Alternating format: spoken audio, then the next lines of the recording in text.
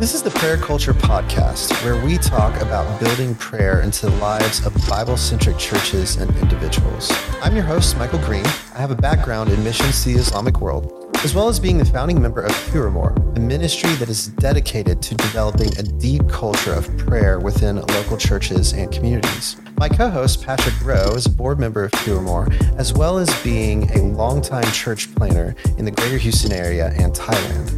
This is the Prayer Culture Podcast.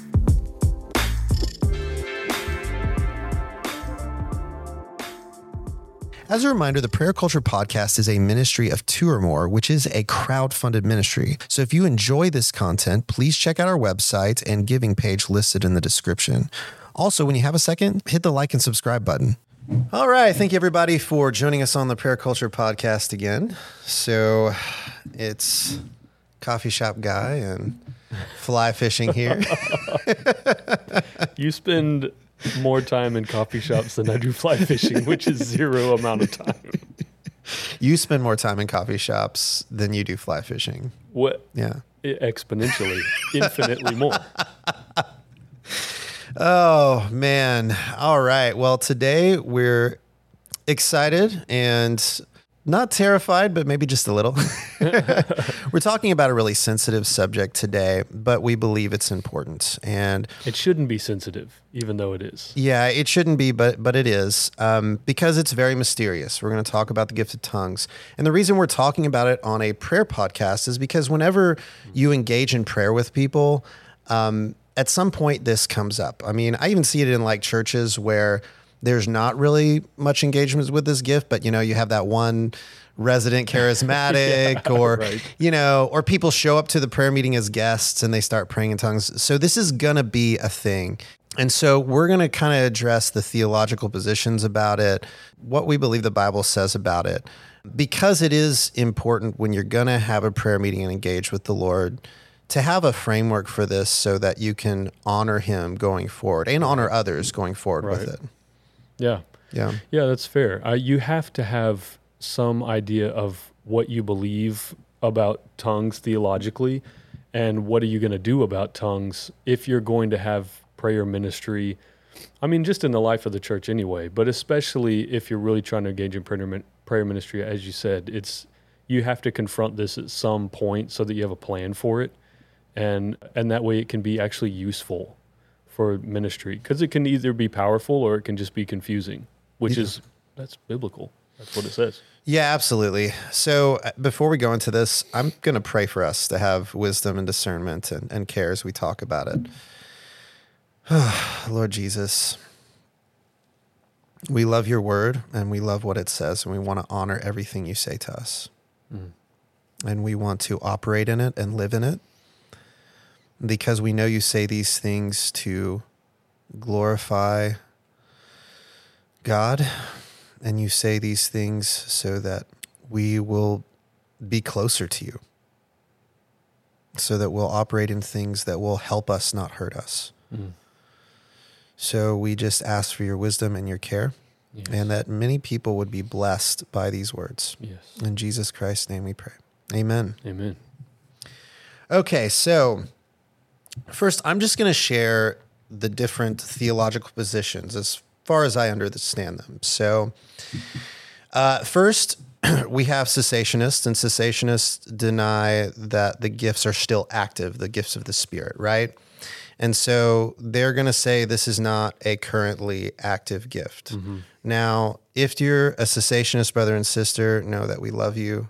You are a brother and a sister. You are a brother and a sister. So this is not an indictment of you. So understand that. So that's one position.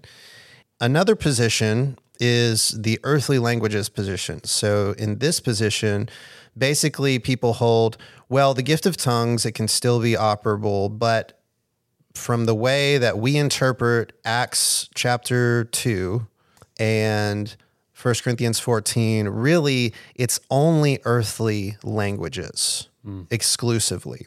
And so there's a few things that kind of go into that, but essentially the argument is, even in 1 Corinthians 14, when Paul is talking about languages, he is talking about an earthly language. Now, there are two subcategories of this camp. One kind of takes a more naturalistic view of it and says, well, the gift of tongues is really somebody who has this unique ability to learn language fast. Right. So I've encountered this group a bit. And then there's another group that would say, well, it is a supernatural gifting. So it can happen spontaneously without as much of the mind engagement. But I do find a lot of people kind of falling in this group. Well, maybe it could happen that way, but the way it usually plays out is somebody's just gifted at learning languages. Okay. So there's that group. And then there's the group that says the gift of tongues includes earthly languages as well as spiritual language. And this group also has two subcategories. So I learned about this a little bit more recently, but basically there's the more traditional category, which says there's an angelic language. Mm-hmm. So there's a heavenly language that you can learn and start speaking. Right. Or heavenly languages. Not even necessarily that there's like one language spoken in heaven that the Spirit may impart to you. Sure. That one seems a little more like exacting, like, hey, this is an actual spoken language in heaven. It's a dialect of heaven, right? Okay. As opposed to a view that, Dr. Storms holds more is like this. Tongues is actually a personal prayer language. Mm-hmm. It's a language that God understands with you, and it's between you and him. Mm-hmm. And then, when something like interpretation happens, God is giving you or some other person who's interpreting the ability to discern that. Mm-hmm. So as far as I understand, those are kind of the three camps and then the subcategories that kind of play out. Mm-hmm. Patrick, what's your take biblically on this issue? Is that all? That's all you want me to say? I would say that there's probably another camp, which is just like anything goes. It's like there's probably not even a lot of like thinking about the theology of tongues and where does it come from and what's its purpose and like all the delineation that you just gave about how people see it differently. There's probably a lot of believers who are just like, I don't know, it's just something that happens. And they're not overly concerned with all the questions and all the all the different thinking about what it is. It's just like anything goes. So there's people on all sides, far ends, people very far apart, from cessationist to anything goes, don't even have like a theological framework. Well, and a lot of those people are brought up in like more Pentecostal traditions where they hold an angelic languages position, and then they believe in, like, to some degree, not all of them, but some of them believe in coaching and like, this is how you learn this language. Right. So there, yeah, I guess that's kind of how I was framing it up. But yeah. No, it's helpful. Yeah, the framework's helpful. Knowing all the different positions is we need to know them so that we all understand each other. Because as you said, and I'm glad you made the point, we are brothers and sisters. We can't use this issue, this issue is used as a dividing issue. Like we can't fellowship together. Sure. There are even some who would say, if you do that, you're not really a Christian, or you preach a false gospel and things like this, like going really far. Well, and the flip side is saying that this is the sign of the Holy Spirit in you. Exactly. Like if you don't do this, you're not a Christian. So there's people on both sides going, don't do that. That's not of God at all. And then there's some people going, well, you're not of God at all unless you do it. So we would not land in either of those polar positions. And Absolutely. Because we don't think the Bible does. And we're just trying to be Bible guys and Spirit guys, but we don't think that the Spirit inspired those ideas and that they're unbiblical. So where would I land then is I do believe that tongues can be given as a gift as an earthly language, which of course you see in Acts 2. At Pentecost, the Holy Spirit comes on all the disciples gathered in the upper room. They're all filled with the Spirit, and they begin to, what the Bible calls, declaring the mighty works of God in all these known earthly languages. And there's, it lists all these languages because you have the crowd going, what in the world? These guys are all Galilean, but they're all declaring those mighty works of God in our own languages, and they're from all over. So in that case, there you go. You have known earthly languages, and that kind of, I get a little bit torn about gifts as like, tongues as like being this evangelistic gift where the Holy Spirit will empower you to speak in another known earthly language in order to share the gospel, and that Acts 2 is used as kind of a proof text for that. But Peter stood up and preached the gospel in a language that everybody there could understand. But he wasn't supernaturally speaking in a language he didn't know. He was speaking in his own language to share the gospel after they heard all these mighty works of God being declared in all their own tongues. So it's like, how was the gospel shared? Was it shared in tongues? I don't know that it was. They were praising God and declaring his mighty works, but then Peter actually used his own language that was shared by most of the people in the crowd, I'm sure, or maybe all of them, could have Greek maybe, to actually explain the gospel. So that being used as a proof text for like tongues is always earthly, I'm not into that. And especially because you get to 1 Corinthians 14, and Paul talks about the gift of tongues being in the church as like a prayer language or a praise language. And the way he talks about it is that it basically is just bringing benefit to the one person. So it's meant to build up the one person who's actually speaking in tongues. And so, I mean, we can read some of it if we want to. 1 Corinthians 14, starting at the beginning, pursue love and earnestly desire the spiritual gifts, especially that you may prophesy. For one who speaks in a tongue speaks not to men, but to God. So right out of the gate, when Paul begins to teach the Corinthians about what tongues is and what it's for, he says, you're not speaking to people. You're speaking to God. That doesn't sound evangelistic, for sure, you know? Now, he goes on to say there can be an instance where you're actually speaking to people if it's interpreted, okay? So he really is trying to make the case for tongues is good, and he says, I speak in tongues more than all of you, and I wish that all of you spoke in tongues, he says later in chapter 14. But he says the one who prophesies is greater because he's building up the church. He's speaking in words that can be understood, that are from God, and so he's building up the whole church and really edifying people, where the person who speaks in tongues is speaking not to men but to God, unless it's interpreted, he says. If it's interpreted, then it's kind of on par with prophecy. It kind of becomes prophetic at that point. Right. And so it's building up the church, and that makes it profitable to everybody, not just the one person. But that still remains, if you're speaking in tongues, empowered by the Holy Spirit, you are at a minimum building yourself up in a way that nobody else understands in that moment. So then that doesn't sound to me like, he says that if you're speaking in tongues, nobody understands you. Well, that doesn't sound like known earthly language. He doesn't, Paul, in Paul's mind, when he writes that, he's not thinking you're speaking in some known earthly, this is my understanding of it. You're not speaking in some known earthly language that somebody might understand. The way he's thinking of it is you're speaking in a way that only God understands. This is between you and God. God understands it. He could even supernaturally give you or somebody else the interpretation of it so that it could be useful for the whole church. But at a minimum, you're speaking only to God for your own upbuilding. So then that's where the idea comes in of, okay, if it's not a known earthly language, not something that other people could understand, then what is it? And that's where you start thinking, well, maybe this is angelic or it's heavenly.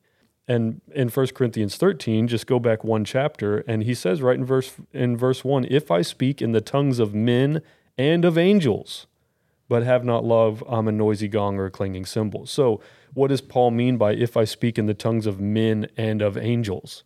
Well, he's already been talking about spiritual gifts, and that we should be seeking the power of the Spirit to operate in these gifts. But it's all for the purpose of building up the body and all being unified as one body. So the gifts are they're not meant to be just for me personally or for my own glory. And that's why he interjects chapter 13 into the middle of his discussion about spiritual gifts. He says, love Love is the greatest thing. Love has to determine how and why we use and operate in any of these gifts. So in the context of talking about gifts and even tongues, he says, if I speak in the tongues of men and of angels. So then there's the idea that you have this angelic or heavenly tongue involved. What if that's hyperbole? Does that change it or not really? Because that's, the primary argument about that passage is he's not talking about something that's actually real. He's using an extreme example. Sure. Yeah. I mean, I don't know. Can't you slap that on everything as an argument? I mean, you could. Pastor Sam talked about it too, that it's speculation that it's hyperbole. It's not an absolute hermeneutical there's no way to prove that. That's actually right. exactly what it is. I think the argument is that the other examples he uses in that passage are not possible things. And so that's what the primary argument is. So one clarification, as you were talking about 1 Corinthians 14, are you saying that you think that he tags team between tongues, a certain type of tongues and another one with earthly languages, or the whole chapter is about the spiritual language gift of tongues? Yeah. I mean, obviously you have Acts 2 where it is known earthly languages. And the Lord was using it in an evangelistic purpose, okay? Declaring the mighty works of God, then it gives this opportunity for the gospel to be proclaimed at Pentecost. So does and can the Holy Spirit give a gift of tongues that is known earthly languages that people will understand? Yes, biblically, of course. Yes. He can do that. He has done that. I'm sure he continues to do that to this day. But is that the only way that he gifts people with tongues? I believe no. Because of the way Paul describes it in 1 Corinthians 14, to me that seems like a totally different context. He even says at the end of the chapter, if everybody's speaking in tongues and somebody comes into your gathering, there's nothing to interpret, just an unbeliever or an outsider comes in, he's just going to say, you guys are out of your minds. But if everybody's prophesying, then the person, the secrets of their heart are disclosed. They're called to account by all. They fall on their face. They worship God. They declare that he's really among you, So Paul sees prophecy as being really if there's going to be a gift given by the Spirit in the church, in the gathering, where an outsider or an unbeliever comes in, prophecy would be more useful. Yeah. Not tongues. So that would flip that whole idea on its head of, if an unbeliever outsider comes in, different language than you, then yeah, sure, maybe the Spirit would empower you to speak in their language. He's done that before. He did it at Pentecost. But is that the only purpose of the gift? No, not according to 1 Corinthians 14. Paul's saying, if for an outsider, you'd rather prophesy to them. Yeah. So, and just his talk about angelic tongues and the purpose of it just being for the self and not for others, and that nobody understands you. It's just between you and God. You're not speaking to men. Yeah.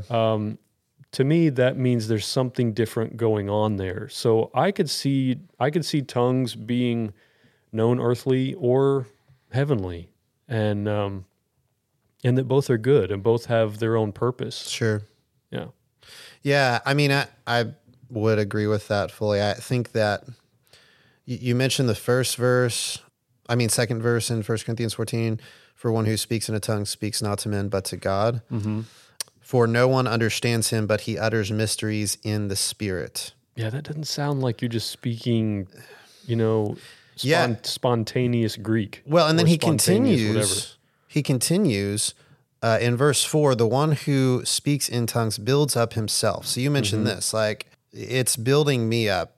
Speaking in Greek is not building, spontaneous Greek is not really doing anything specifically for me. Maybe if I'm like getting the original context of the New Testament or something. I mean, great. To be honest, would we know if it was Greek or angelic? I don't even Well, and that's the thing. So actually, it's funny you say this because I have a friend who has this exact experience, okay? Okay. He's at a prayer meeting and he's praying in tongues and an old lady next to him is Greek.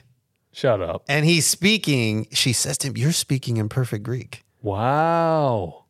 No joke. That's so cool. So he didn't know, cool. but that's what he was doing. And so he was praising God in Greek. And I trust this guy. He's a really very factual Bible guy, reasonable Right, guy. Like right.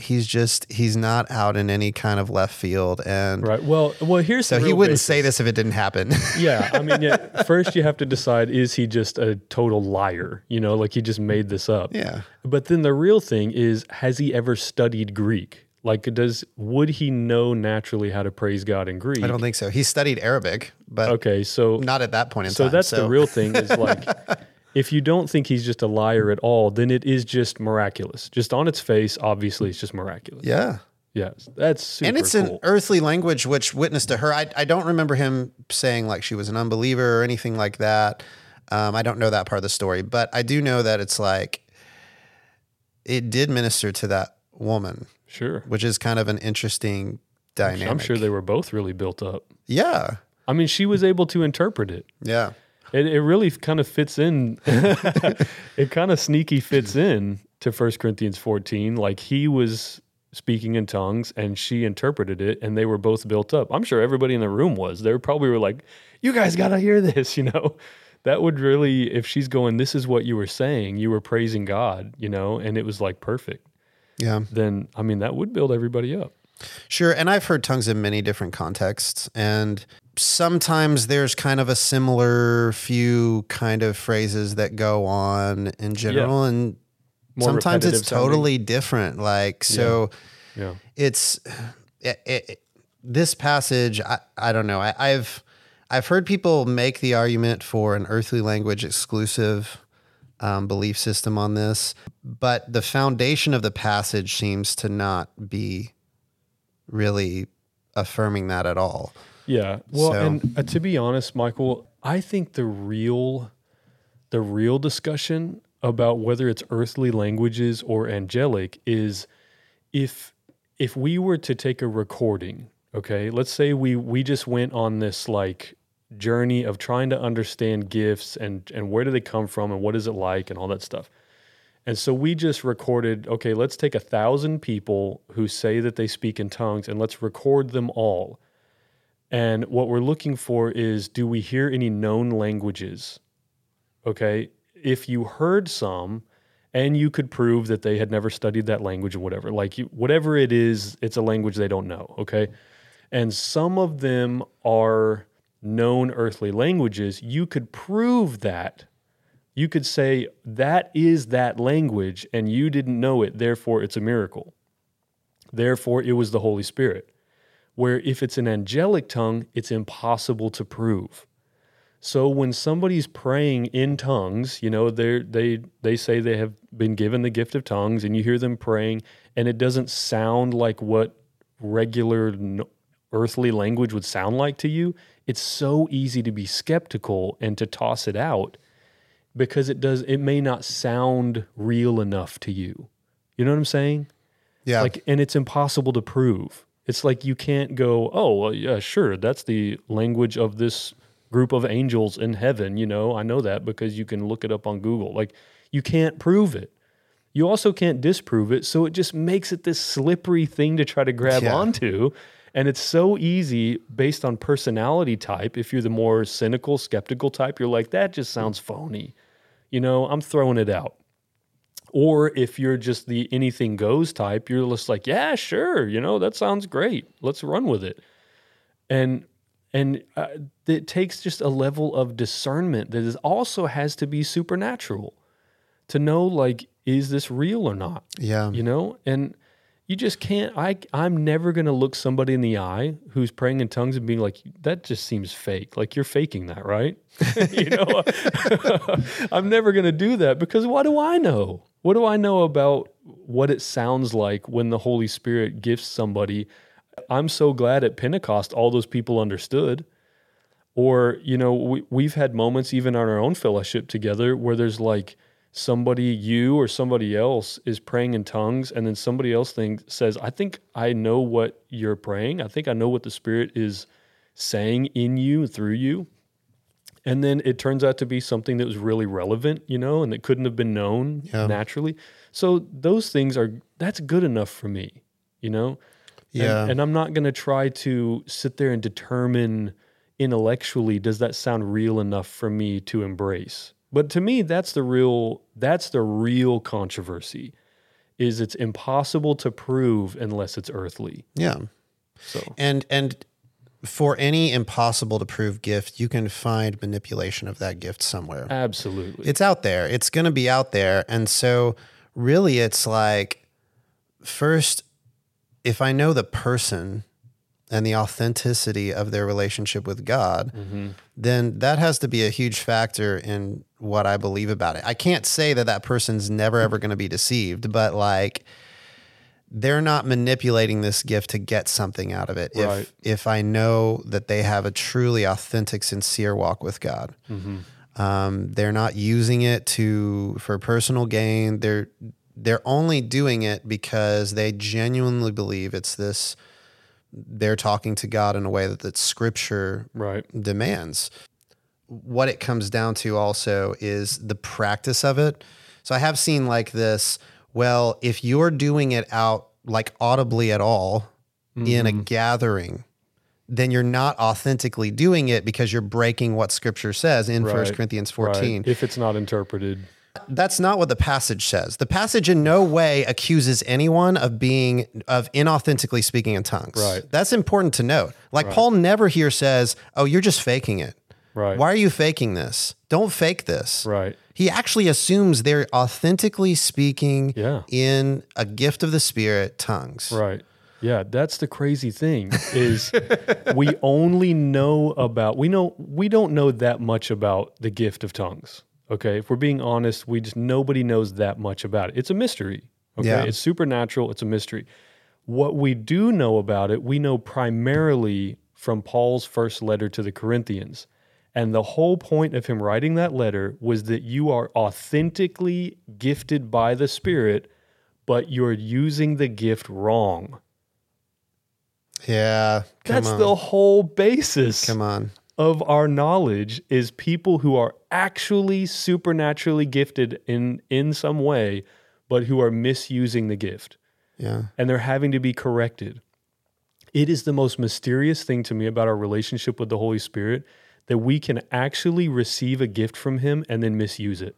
Well, Chuck was talking about this on our last episode. He was saying that people became psychics because they had a prophetic gifting and they weren't accepted in their place, and so they ended up turning to demons with this thing.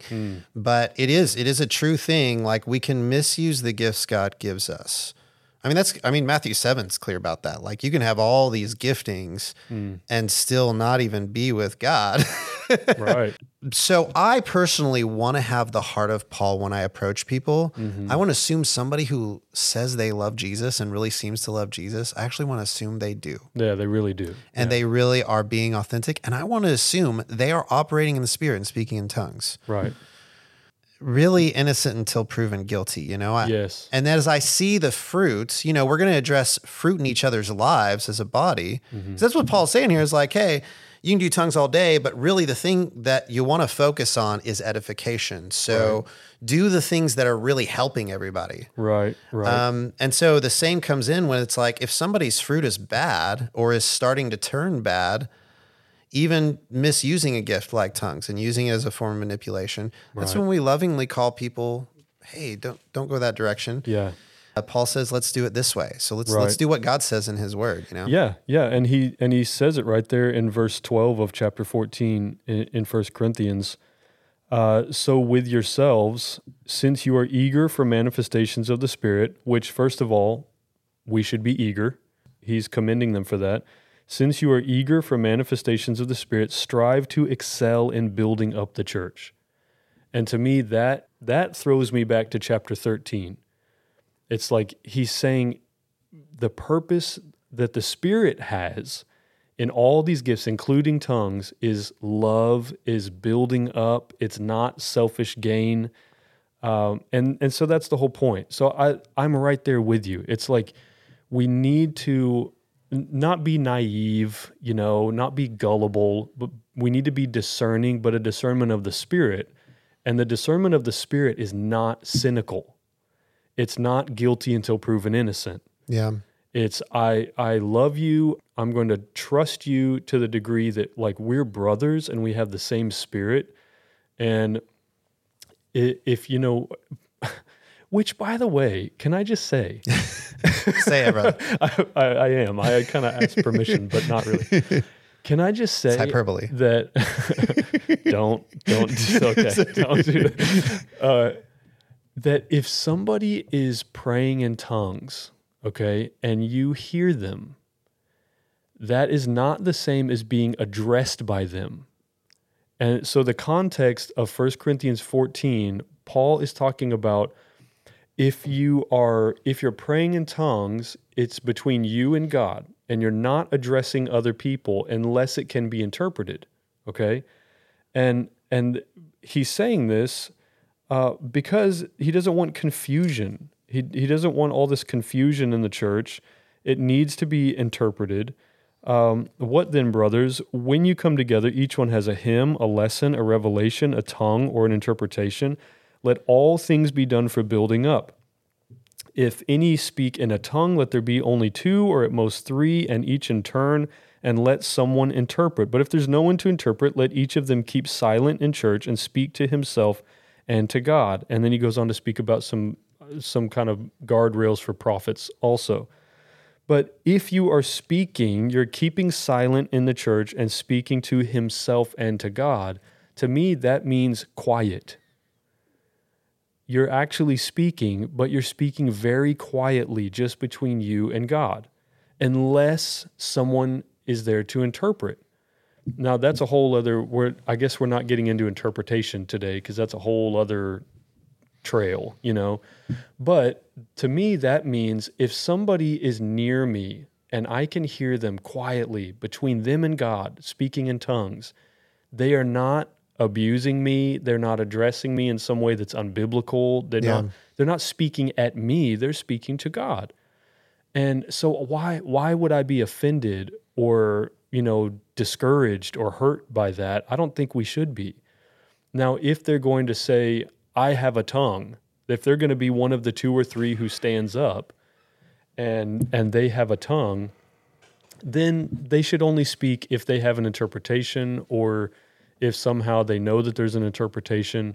But we shouldn't be discouraged by just the fact that I heard somebody speaking in tongues, and that's wrong. Therefore, it's unbiblical and not of the Spirit. Right.